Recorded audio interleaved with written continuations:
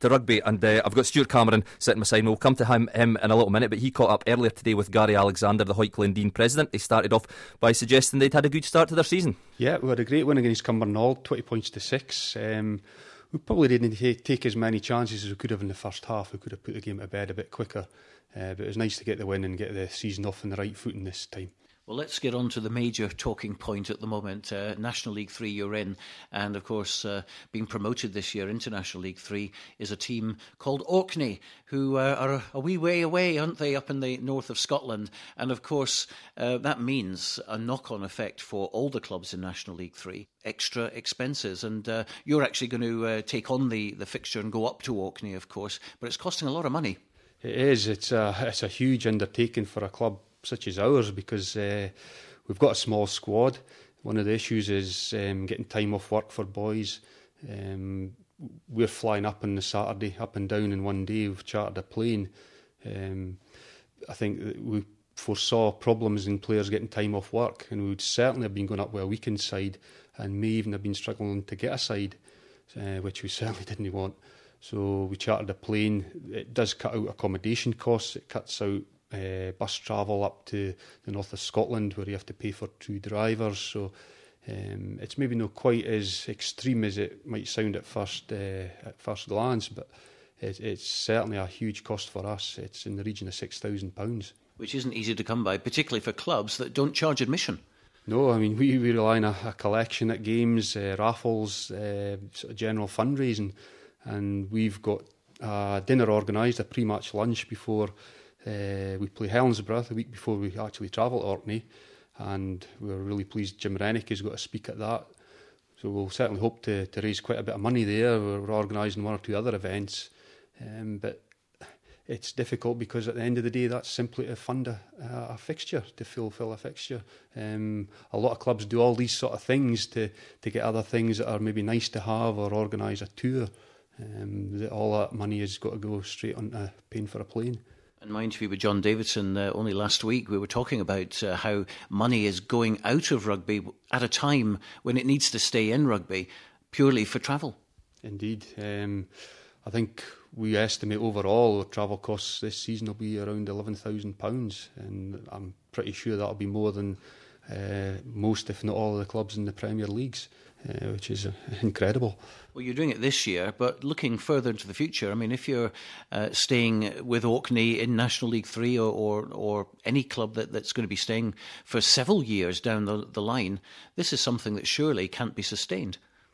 I don't think so. I mean, the reality is if we stay in the same league and having to go again at this similar cost, it's something financially we simply can't sustain for a number of years, and I doubt other clubs can either. The level of support financially for the SRU is, for us, a maximum of £1,800. We're not absolutely sure if that's what we'll receive, and it's not enough for us if we're doing it year on year. We'll have to see what happens next season.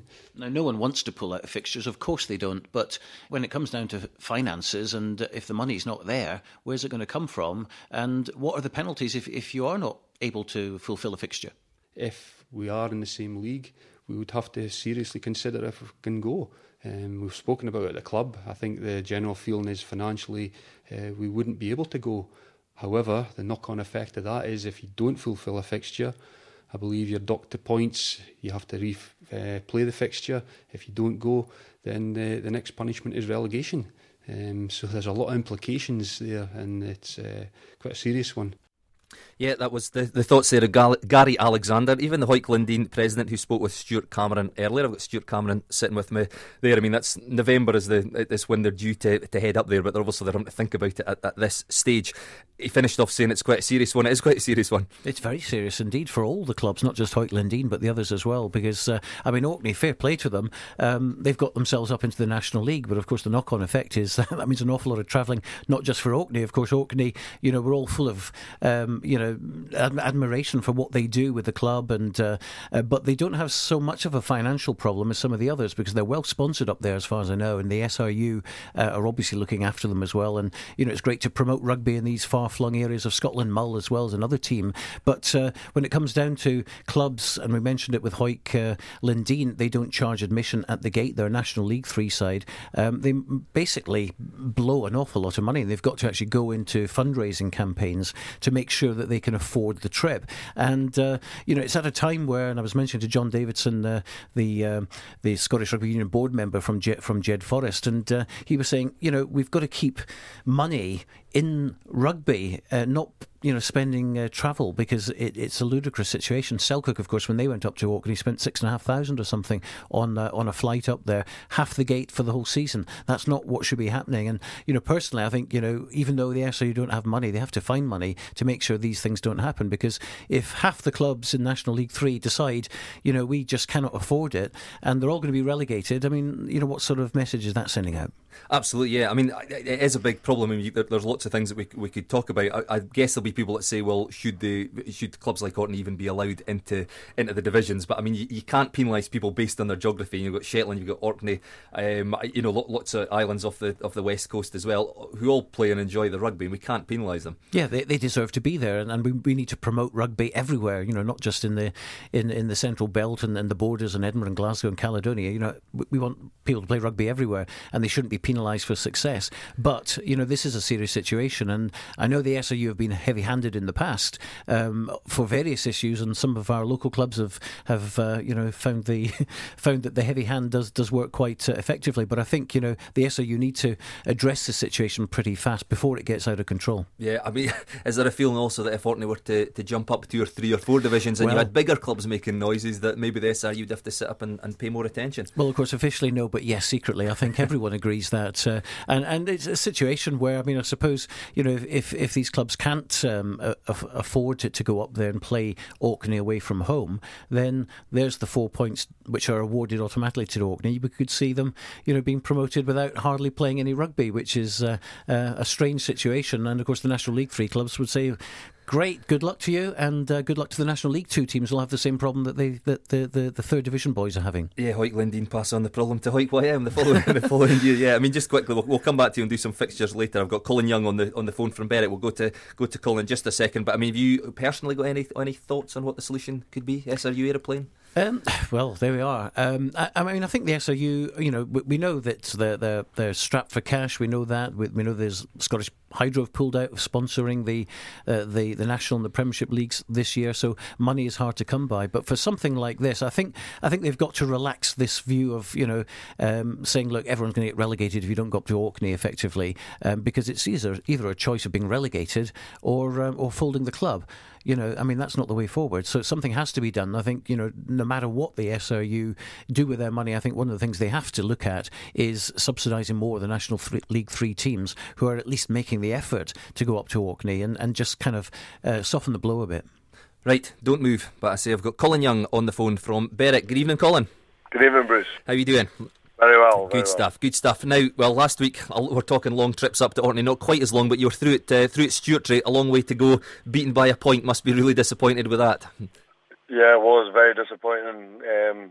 We threw away a 16.3 half-time lead, and they managed to score with about 2 minutes to play. Yeah, I mean, bonus point out of it, but very little consolation. Happy with your own performance, I gather? You got a couple of tries? Yeah, I'm very happy with my own performance. A couple of tries to go with it, but as I say, it's a team effort as well. But I'd rather came home with 5 points rather than 2 tries for myself. Yep. And I gather you're scoring your tries from number 8 now? Yes, a new coach came in the summer, Lawrence Patton, and had a quiet word with us and asked us to move into number 8. So I took the challenge on board because we've got a good couple of young backs coming through the ranks. So yeah, really enjoying it. New challenge. That was to help the rest of the team rather than thinking you were getting a bit old to be playing in the centres. Well, that's what I'm thinking anyway. Now, Berwick have obviously, you don't need reminded, dropped, 3 divisions is it, in recent years. Quite aside from the way that the firsts are playing, is the club still in good health? Lots of numbers, lots of kids? Oh, tremendous numbers. Well, during pre-season we averaged probably 25, 30 guys most Tuesdays and Thursdays.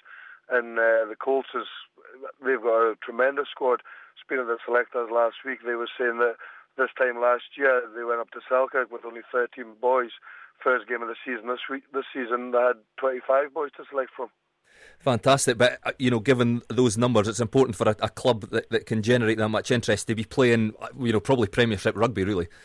Yeah, exactly. We all know inside the club where we should be, but unfortunately we're not where we want to be due to one thing and another. Just lack of belief, I think, more than anything in the players' heads. They all know we're more than capable of being up in the Premierships. So you feel that although you've dropped in recent seasons, you feel that you've got a squad now that's capable of making that jump back up the way then?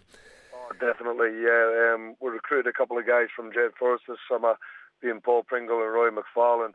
They've brought in obviously a load of experience, and they're two good quality players. And we've got a few young guys now have come of age that's over the 21 mark barrier, and they are performing well. And as I say, it's just getting it into their heads that they are good rugby players and to perform on a Saturday. Yep.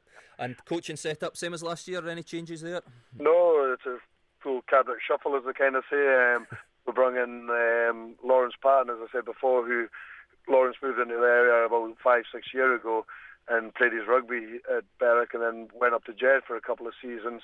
And then he's came back to coach us with a guy called Charlie Evans as well. So we've got a whole new coaching structure, and they've came in with a game plan that's quite enjoyable to play in. And the boys, once we've got adapted to it, the boys are enjoying the style of rugby that they want to put across and play every Saturday. Now, this Saturday you've got Glasgow Accies, so first home game, but I think they absolutely thumped Newton Stewart last weekend, so it's going to be quite a tough opener at home.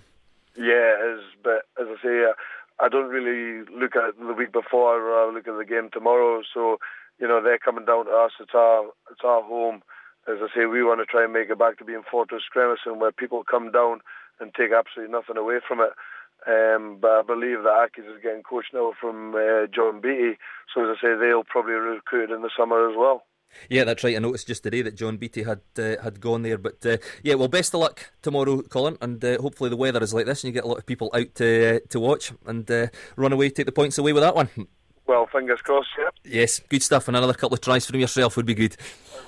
Good. Right, thanks again for joining us, Colin. That's Colin Young from Berwick, and say they play, Johnny Beattie's Glasgow Accies tomorrow. But let's very quickly run through the rest of the fixtures. Stuart Cameron still with me. Premier 1, Selkirk, they entertain Watsonians, and then Hawick against Melrose, the big game in Premier 1. Stuart? Let's start with Selkirk then, shall we? Because Watsonians and Selkirk at the moment haven't won a game, so it's all going to come down to this. This is an absolute must-win. We keep hearing the words must-win. This is the one that Selkirk have to win to get, some points on the board, so nothing short of a win will be any good. Melrose against Hawick at Mansfield Park. Well, you couldn't write a better one, could you? Hawick desperate for points, Melrose unlucky not to win last week.